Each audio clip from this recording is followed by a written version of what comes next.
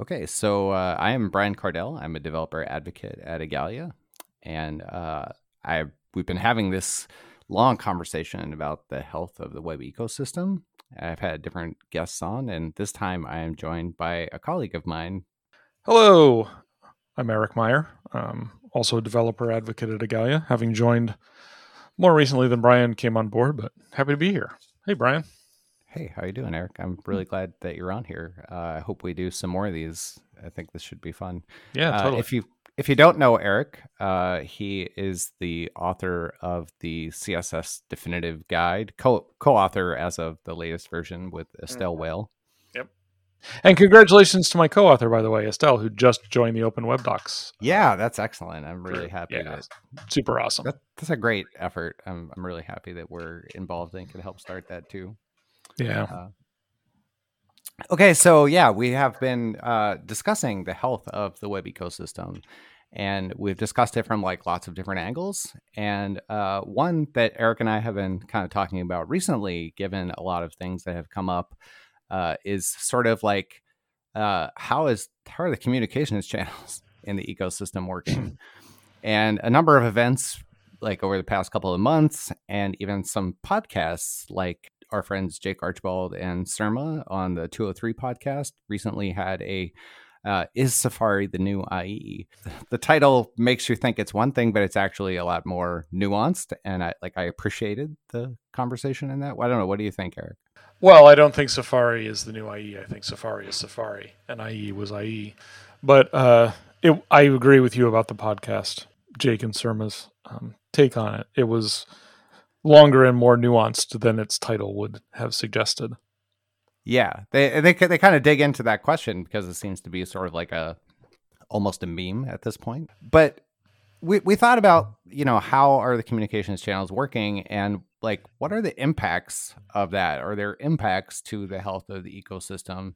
And I think, Eric, we agreed kind of it could be better, right? Yeah. Yep. It could be better. So things have improved in a lot of ways. Everything is a lot more open. Everything is done theoretically in public. There still is a members list. I don't think that it actually gets any mail.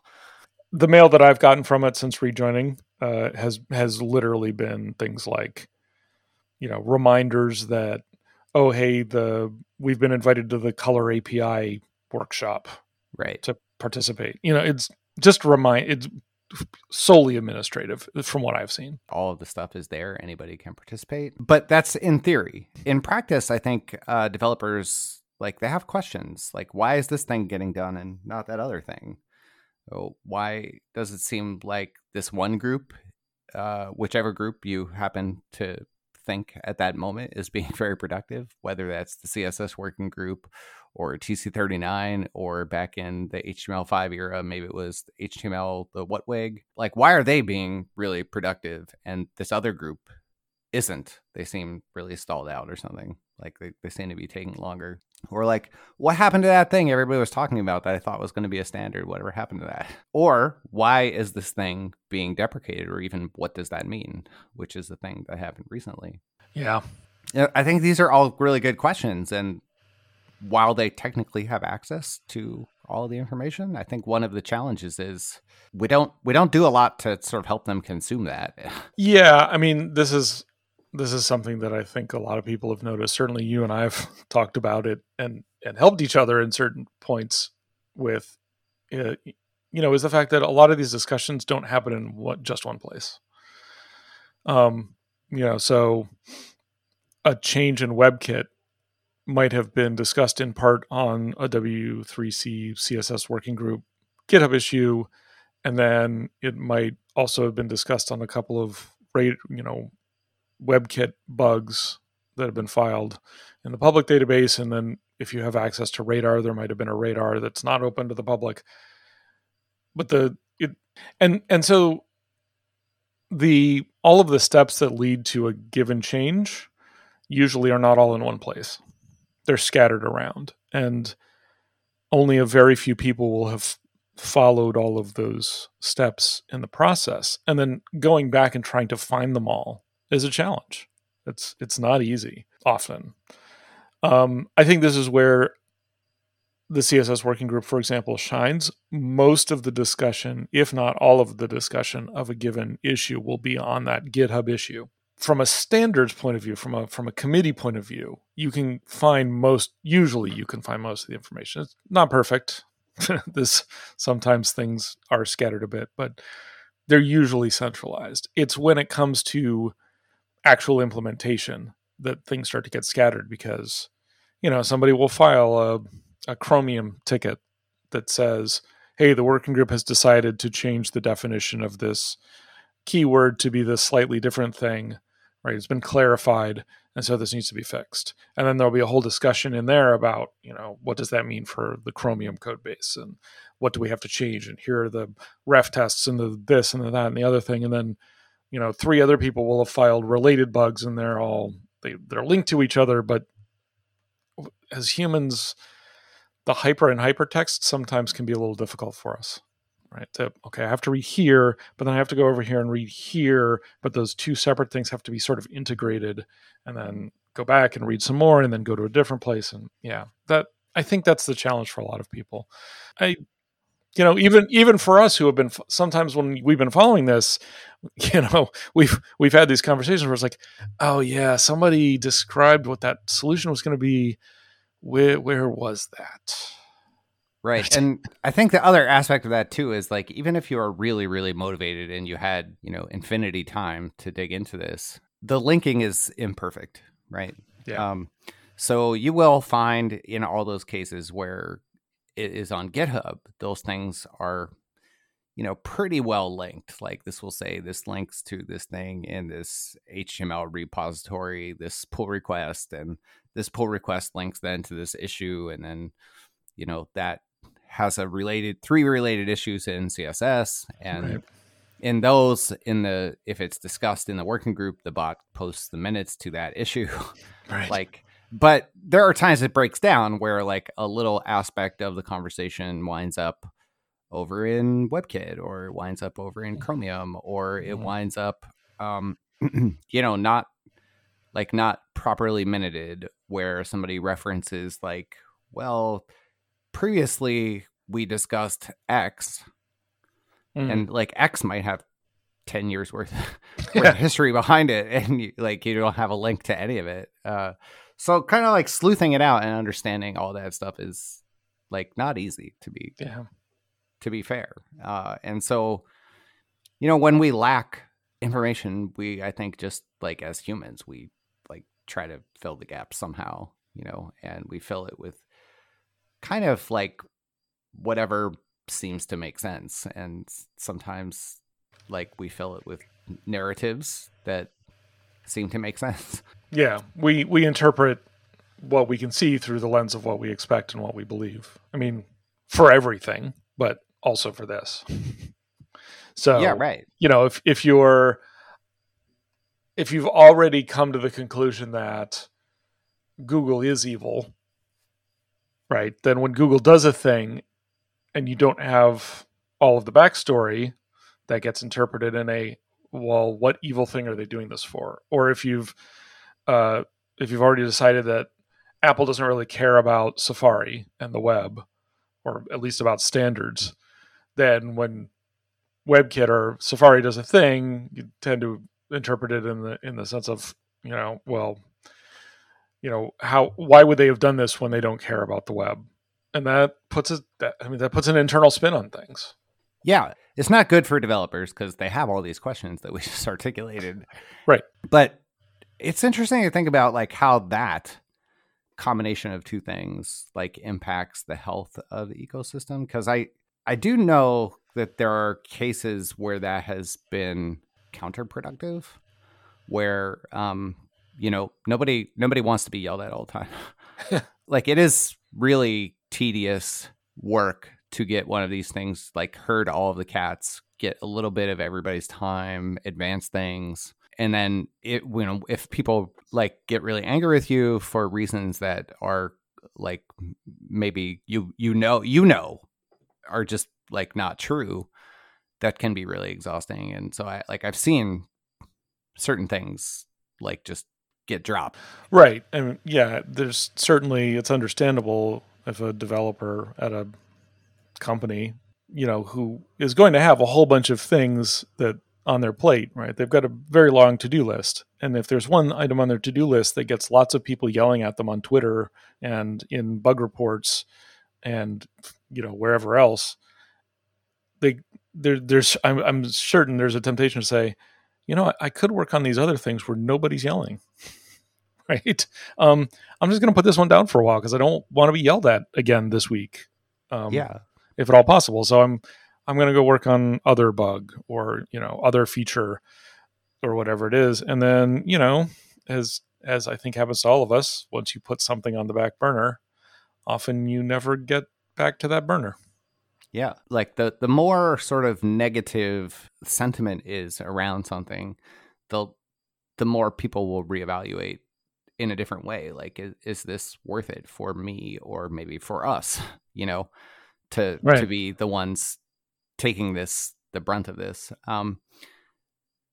Yeah, I mean, I think that's really interesting. Like, on the one hand, it's really good that developers have that power, right? Like, that we can exercise the power to sort of shut down a bad thing. I think we could use help making sure that it's always the bad thing that's getting shut down. And I think there's a really good example actually that happened recently, a lens that you could view a specific thing through. So there was an announcement of a deprecation, and we won't even dig into all of the stuff about that right away, but one tweet in there said, breaking changes happen often. As a developer, you should always be checking things in early channels. Now, I know where this came from, and I do know a lot of the history and stuff here. And so it's interesting. I'm interested to hear that history and where that came from. Yeah, we can dig into that in a minute, but the way that I read this as all of the engines are constantly being updated, right? We like that about them, that they're constantly improving internals, that they're improving performance, that they're redoing their next-gen layout engines. And there's a huge, huge surface area. And sometimes we mess up, and we want to know about that as soon as possible. I didn't think about that as we just stop shipping features all the time. That's the lens that I viewed it through. It's not how it was largely received. No, and that's right. I didn't even perceive it the way you did, which is interesting. Now that you've said it, I completely get it. I mean, basically, it's Google saying, because we update every 6 weeks the way that everybody wants us to, sometimes stuff breaks, and you should always be testing to make sure that we didn't break something. So always be testing so you can tell us, hey, you broke this, you need to fix it before the next release, is I think what you're saying where they were coming from. Whereas I read it as, hey, stuff breaks on the web all the time, and we break stuff on the web all the time, and you should be ready for that. Right. I think people read it as we break things on purpose. Right. And that, I think, is not the case. I think that the case is everybody agrees that should be really, really, really, really rare and done with great caution. This reminds me actually of when I first kind of started getting into standards, there was this the ECMA specification. So this is what is really interesting, is that we have all these controls to test now to make sure that we don't break things, but the number of things that are still under documented, or that we have compatibility but we don't even realize where and how, is still it's way better than it was, but it's still kind of imperfect. And an example of this is when I first got into standards, I had been using them for a long time, but when I first started contributing to discussions, this story was relayed to me as I proposed a thing, and that was the ECMA specification. For the longest time, it had this concept of being able to iterate the properties of an object. And it said that properties were iterated in no particular order, no guaranteed order to iteration. As long as you iterate them, you are spec compliant. Java also, by the way, had this in their hash map specification, said the exact same thing. It's basically the same idea. So they could be read back in the order they were created, or they could be read back sorted alphabetically. In either way, it's spec compliant. Exactly. Okay. But it turned out that actually implementations did agree, but only to an extent. But people like learned this, like they just discovered it, because they discovered that everybody returned stuff in the same order. Right. And so they built things based on that. Right. And when some engine, I believe it was Opera first, but I believe the same thing happened to Chrome when they were doing their implementation, they were trying to improve performance, of their JavaScript engine. And they realized that they have this trick and they can actually make it faster if they don't maintain this insertion order. And so they did. And it was entirely spec compliant. Right. And like all kinds of things, like Gmail just broke. And I shouldn't laugh, but that's funny. I mean, we passed all the tests though, right? Like, I mean, so that kind of thing does happen. And so if you look at it through that lens, it's a completely different statement, right? Not at all bad in a way. It's kind of good. And I think that's tricky because like this communication stuff is really hard and it requires like many individuals to understand the same thing. I know like Eric, you and I occasionally like throw, here's a thing, a draft, and we read drafts for other people. And very frequently somebody is able to say, oh, does that mean X? And you say, what? It is really hard to convey the thing that you mean and only that and not something else. Right. Yeah. It's basically impossible to write something in a way which cannot possibly be interpreted differently than the way you intended it. Right. Human language isn't that precise. And so like when you combine these two things about it being hard to assemble the backstory and communication being hard and like things, it feels like can go kind of off the rails. Yeah. It is interesting to like look at a couple of these, like the alert one. So like let's fill in here. It seemed like there was a popular narrative that began to happen that like Google just wants to break stuff. Right. And that really it was just a couple or maybe even one individual who just has way too much power. And just like on a Tuesday morning, he was like, let's break the web. Stroking a Persian cat. Right, exactly. But of course that, I don't know that anybody really has that image in their head. That's a bit of a caricature presentation, even from me, but you get what I mean. Like that was sort of like the sentiment was a lot more closer to that. But the real thing is that is a real problem because these are very old APIs. They're like way from the beginning. I think these are like Brendan Eich, Dom Zero kind of original inventions.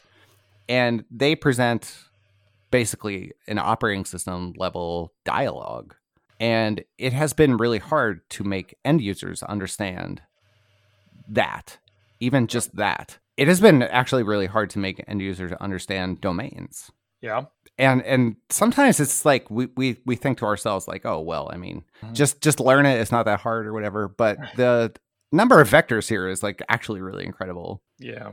Like when I started at Igalia, there was a thing that was fascinating to me where there was an open bug because URLs can contain like Unicode characters. Yep. And so people would register like some domain with a lookalike character. So you would get like apple.com is what it looks like in like no. Because the A in apple.com was like mathematical A or something like that. Exactly. Right. And exactly. So it's mathematical A pple.com. But if somebody clicks on a link in a spear phishing or just a regular old phishing email saying, you need to update your information at apple.com, and even if they look at the URL, which lots of users don't, and they're like, no, it's apple.com. All right, click. And they go to the site. And even if they look at the URL bar, which most users don't, apple.com. And like you say, unless they literally like open the certificate information, and even that, who knows, maybe the certificate says, apple.com, but it's using uppercase mathematical A or whatever. Yeah, there's a lot of ways to fool non-savvy or even savvy users. Having described that whole chain of things, how many of the people who are listening to this podcast would necessarily catch that? I would not. I mean, right. I don't think that like most human beings would. Like even very, very tech savvy people would completely miss that. Right. Yeah. So the real story here is that is very difficult all on its own. It's difficult when you add that it's coming from an OS level looking dialogue. But where this gets really, really, really snarly is with cross origin iframes. So you've added a whole nother level of things that we can't communicate. Like people don't understand this is not coming from the page you're looking at. It's something else. It could be from anywhere who happened to get a third-party iframe into your page, because from the third party you can present something top level, not just top level, but top level, and can be confused with operating system or browser level dialogue, you know? So, you know, this has long been a known thing. This is not like a new thing. This has been discussed for a lot of years. And it was nobody's first choice to want to just be like, let's turn them off, right? Yeah, let's turn off prompts and confirms and alerts in cross origin frames, which is what Google had initially proposed to do. It wasn't just to switch them all off for everything. It was to switch them off when they cross origins. Yeah, browser manufacturers have tried a number of things over the years. There've been a lot of like really big efforts to try to make that clearer. And we've tried a bunch of things, and it would seem that those things have not worked. And so there was a very real problem for real users here where, you know, we're talking about it in this few steps removed kind of way. But like, I can tell you that I have family members and I know other people in the web community who have family members who like have had their identity stolen, their bank accounts compromised. These are not like minor inconveniences. These are things that like ruin lives. Right. Lawyers and years to resolve. So, you know, in the priorities constituencies, users are first, right? Right. If we're trying to solve the problem for users and we cannot solve the problem for users, there is one sure way to solve it, right?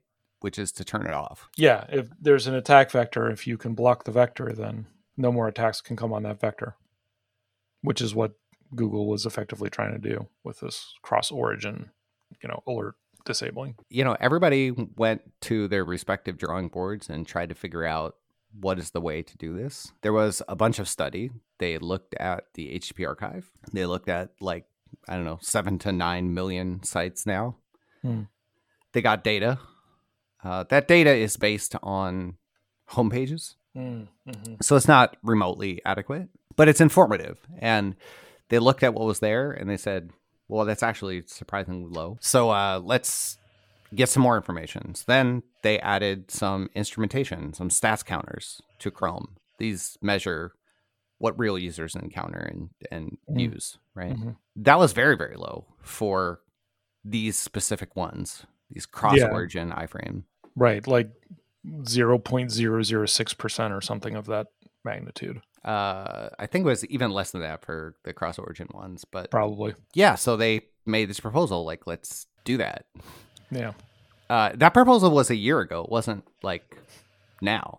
Right. And there were discussions, and there were people who went and did manual checking of things. 100 URLs that were encountered, they went and looked at them manually to kind of, you know, sanity check the results. And in those ones that were reported that they had the cross origin, they couldn't actually make them fire. So they said it's possible that like really a lot of these are like dead code, right? Like they're false positives. So the number is in practice probably even lower than what we see. Right. All of the vendors said, we agree, that would be good. And if you do that, we'll follow you. So it was not controversial. It was not a Google decision made in a vacuum on a whim. Like it took a very long time. There was a lot of research and like there was a way for you to opt out of this. But it turned out that actually was insufficient. They shipped it and they were wrong. Well, yeah, I mean, that's one of those fascinating situations of everything that went into the decision they were right about.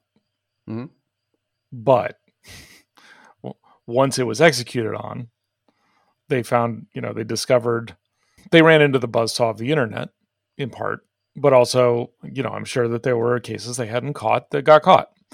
And yeah, I think the breakdown, honestly, is there isn't really a way for developers, like the global population of developers, to know that these sorts of things are coming down the pike, right? Because there isn't like a news service that slices and dices these things and sends them out to people based on their interests, right? So if you this is a sort of thing that, from what I can tell, a fair amount of enterprise intranet software, not internet, but intranet software, actually does do sometimes. Like there are, I don't know, payroll applications that use they do alerts and confirms and prompts and stuff across iframes. Whether or not it's cross origin, I mean, I'm not an enterprise expert, right? But there isn't a news bureau that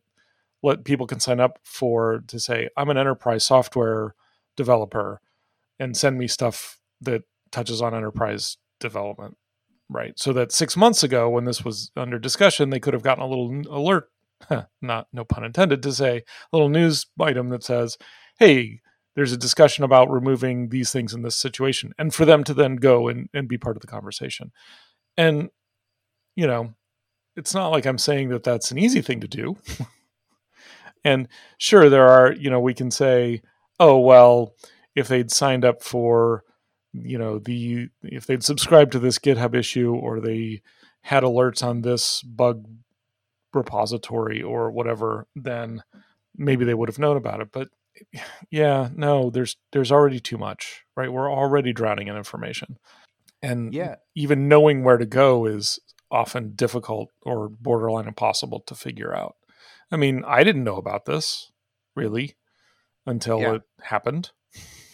And I'm a lot further into these processes than a lot of people. Like when it broke, like the things that broke, once you heard the things that broke, you were like, well, that's really obvious. How did you miss that?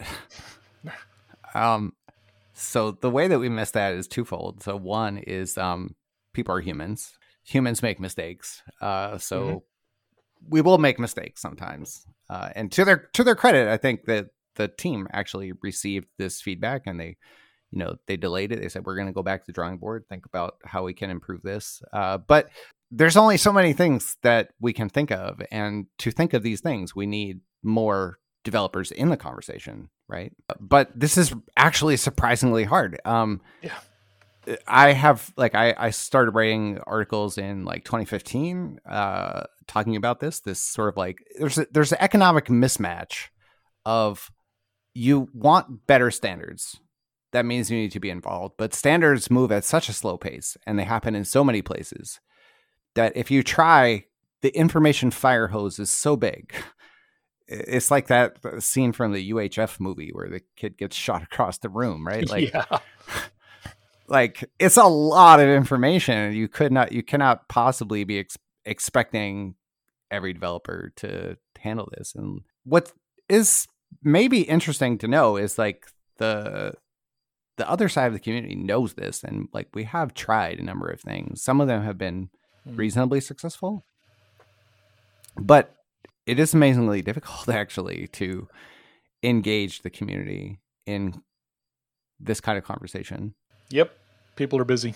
What else is interesting about this is even if you manage to engage the community in a big way by creating a really simple A or B question, right? Which one is more important to you, A or B? Or how should it work, like A or like B? Right. Very frequently when somebody asks one of those questions, many people, when they answer the question, they think there is only one right answer to this, right?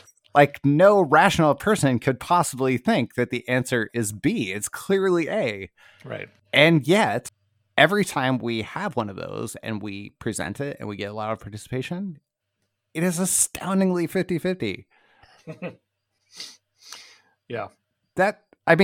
In the end, that's a little bit terrible because it means that very frequently we have to make a choice in which roughly 50% of developers are going to think that's a bad choice. Right. And not understand how anyone could have possibly made that choice. Exactly. That's exactly what I'm saying. Yeah.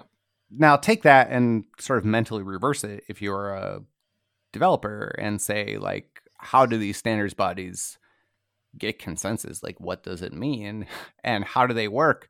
Like, this is very, very tricky because, like, for standards, there are not a lot of A/B questions, right? Like, they're complex questions. Right. And lots of people from lots of perspectives. It's unsurprising that to build consensus, we make compromises. We know we need to get a thing, and everybody's coming from a slightly different perspective. And very frequently, nobody gets exactly what they want, you know? Yeah. We wind up kind of, I think, often agreeing that reasonable people could disagree on something. I don't know. Do you have any thoughts on any of that? I mean, no, you said it pretty much. It often comes down to a decision has to be made, and there's no clear consensus, and you do have to accept that some percentage of people are not only going to dislike your decision, but not even understand how you could have arrived at it. That's a thing that you basically have to accept if you're going to do this kind of work, which I imagine is rough for lots of people. But at the same time, like, I do feel like if we did better at communication on, like, both those ends, like if we could engage more developers, we could get feedback earlier. You know, this is like one of the very first things in the Extensible Web Manifesto is, like, we need to tighten this feedback loop. Like, this is a real problem because sometimes it takes like a decade to get to where we're going to ship a thing. And only then do we learn, well, that's not what we wanted. That thing is terrible. You know, that's way too late, right? We can't start over now. Right. We got to fix that. And I do think that if we could somehow do better with the communication and help people understand why a thing was, it would be easier to have the kind of, like, I don't like it, but I can understand reasonable people could disagree on this kind of reaction. Yeah. And I think there's also the challenge that getting people involved earlier in the conversation sounds like a solution, but thinking ahead and trying to think through all of the side effects and the permutations is very much a skill. And it's not common, and it's certainly not easy. Even if we'd had a whole lot of people involved in the discussion over alert prompt confirm, there would end up being a whole lot of, well, just do this. And then, somebody explains all the reasons why that doesn't work. And then, okay, well, then do this other thing. And then someone else explains why all the reasons why that isn't going to work. And that's very frustrating, right? This is a thing that you bump into that also makes communication on these committees, even the public stuff, really, really hard, is that you will frequently see somebody show up and be like, oh, I have a big idea. And it'll fix everything. But, like, you're not the first person to have that idea a lot of times. Right. And you don't know the history or the reasons why that thing isn't being done or the things that are being done instead. And so if that's, one person every now and then, it's like easy to fill them in. But here too, you can't expect somebody joining the CSS working group, for example, to know the entire 30-year history of every CSS decision that's ever been made, right? Yeah. So it's hard to participate without, like, bumping up against that. Yeah, see the long history of people proposing a parent selector in CSS, right, which we might actually be getting soon or something very close to it. But, it's taken a very long time to even get to the point of coming up with an idea that might be workable. Yes. And the reasons why previous ideas weren't workable were often only obvious to people who have literally written browser engines and understand deeply the entire pipeline of how things happen in browsers. Yeah, so this is also really interesting, is that, like, your perspective shifts. I know my own perspective has shifted. I see it differently, right? And some of the challenges that you're talking about, like, they're only obvious if you're an implementer. And sometimes the data that you have to work with about what you should and shouldn't work on is difficult too. And here too, like reasonable people can disagree. So like we run these sort of polls all the time. Like if you could do only one thing, what would it be? Right. And Yeah. at the top of this list is like container queries, has all kinds of stuff. Mm-hmm. But we also did this really large survey, this MDN survey, and it was big and scientific. And like the thing that it turned up that was like most universally wanted really and painful was like not new stuff so much as compat. Right. And what's interesting about that is like we were able to identify through that actually on a bunch of things that are, you know, like relatively newish and people are excited about, there are still places in there where things are underspecified and we bump up against the edges of it. And once we had the tests, it seems that like no browser, like they were all in the 60s basically, like at the beginning of the year. And so there's this effort we've been working on this year with others. And, you know, in the past 6 months, we've all upped that really, really significantly. I think they're all in the 90s now, or high 80s and 90s. Yeah. But that takes time because really strictly specifying and finding out where the edges are that we didn't even expect, you know? Right. But nobody asks for that really, you know? Yeah. If you ask people, what would you like to see done in browsers, they're going to, like you said, container queries, you know, like cool new stuff. But then if you actually go and ask sort of more in depth, yeah, eventually they're going to start saying, what really hurts me is that I do a thing and it works in 2 out of 3 browsers. I have to dump it because the third browser is important. That's actually a really great segue into how I think maybe we could wrap this up and tie it back together with the beginning of this. So a couple of weeks ago, our friend Jen Simmons, who's now a developer relations person at Apple, she was formerly at Mozilla. And before that, for a really, really long time, everybody in the community knew Jen. She had a podcast and she did a lot of speaking and stuff. Mm-hmm. But she asked this question that was like, hey, you know, I work for Apple and WebKit now. And like, what can we do to make WebKit better? Like, what is the thing that, what would you focus on? Like, if you had the power to call a shot and say, here's one thing we're going to do, like what would it be? And that actually generated a lot of not very productive responses. In fairness, there were some productive responses, but there was also a lot of, you know, the best thing Safari could do is just die already. Effectively. I don't know if anyone said that in those exact words, but there was a whole lot of unhelpfulness. Yeah, because that doesn't help. Well, first of all, Jan is a woman on Twitter and the web in general. She's had to develop a very thick hide for that sort, you know, to ignore that sort of thing, because that happens a lot regardless of whether she's asking things on behalf of Apple or not. When you have someone who's saying, how can we make this better, telling them something else, right? Not answering the question is rarely ever helpful. And I admit I used to do things like this. I hope I wasn't as hostile as that, but you know, the thing where someone asks a question and you answer it in some, you know, technically correct but not at all relevant way. And I think we would all do a lot better to be more helpful. One interesting bit of helpful feedback that I thought Dave Rupert tried to respond to this, and he said, I think that, you know, Safari is the new IE is kind of a tired take. It's not really helpful. Here I have a person who is genuinely asking. Mm-hmm. So I want to try and give them some feedback. So I sat down and thought about it, and I wrote this post, you know? Right. And he said, I think a helpful way to answer this would be to tell you the things that like I'm frustrated with.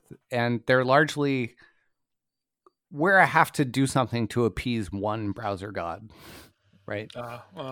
This special way I have to create this sacrifice to make something work in IE6 or, you know, whatever browser it happens to be. And I think that's an interesting point, actually, that there are things to be unhappy with in every browser, and which one is taking sort of the brunt changes, right? Yeah. I don't know. Yes. Like, have you experienced that? Oh yeah, over the years there has always been at least one browser that was the most frustrating.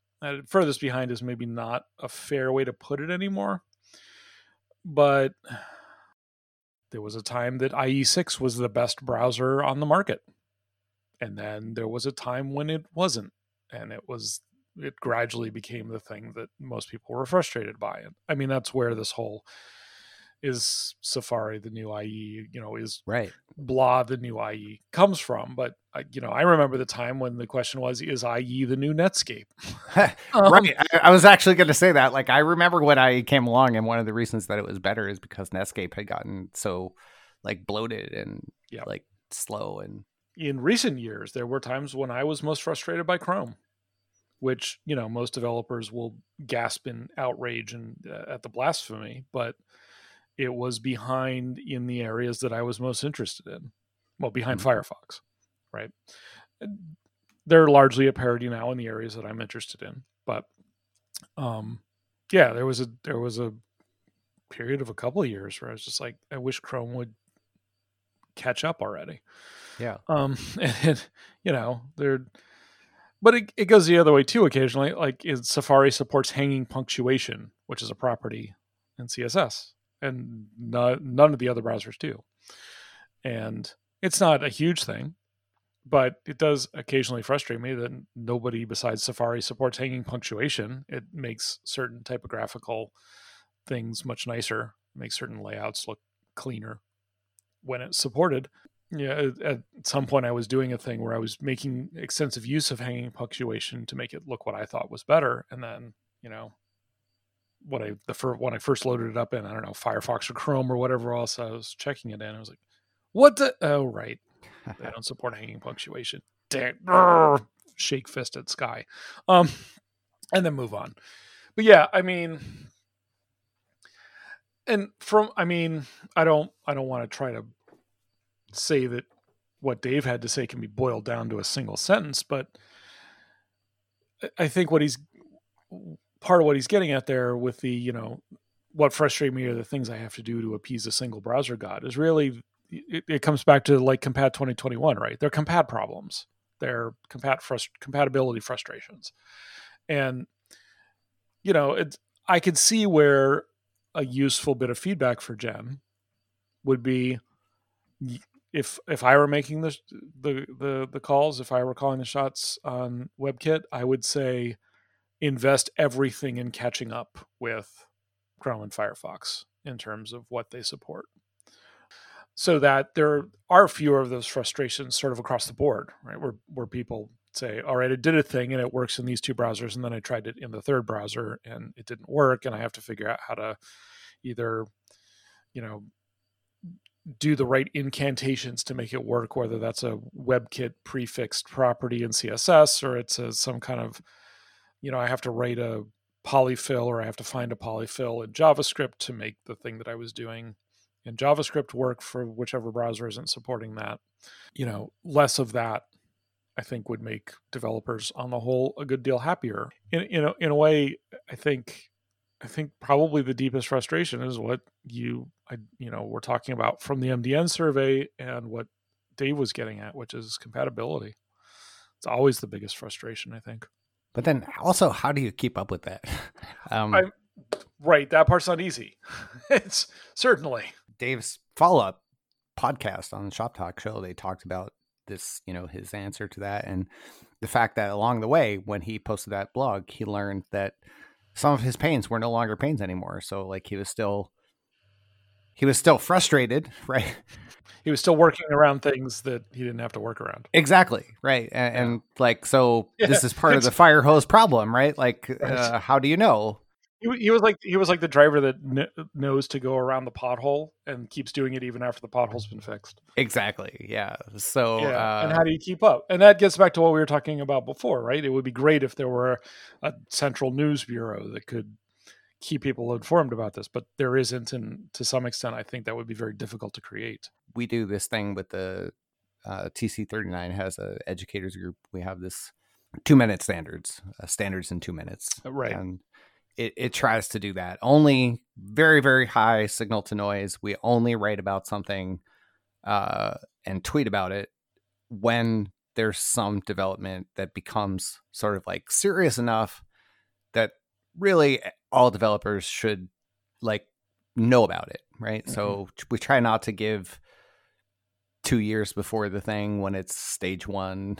Mm-hmm. You know, we try not to add to the fire hose. We say when it becomes pretty real, then we write one post, and that post has to be 500 words or less, or 2 minutes of video or less. And the idea is like to make the fire hose sort of manageable. Like if you're drinking your coffee or tea or whatever, your morning ritual where you like scroll through Twitter, like if you see one of those tweets, you can open it and you can know I can consume this because it's going to take 2 minutes of my time. It's not a 45-minute talk or, right, you know, a blog post that I need to really get in the right space for. It gives you just what you need and then links you to more information so that you can move on with your life for when you actually have that problem. You know where to look and what it is. I think there are opportunities for us to do better here, and I'm hopeful that we will come up with some. I've seen some interesting ideas already.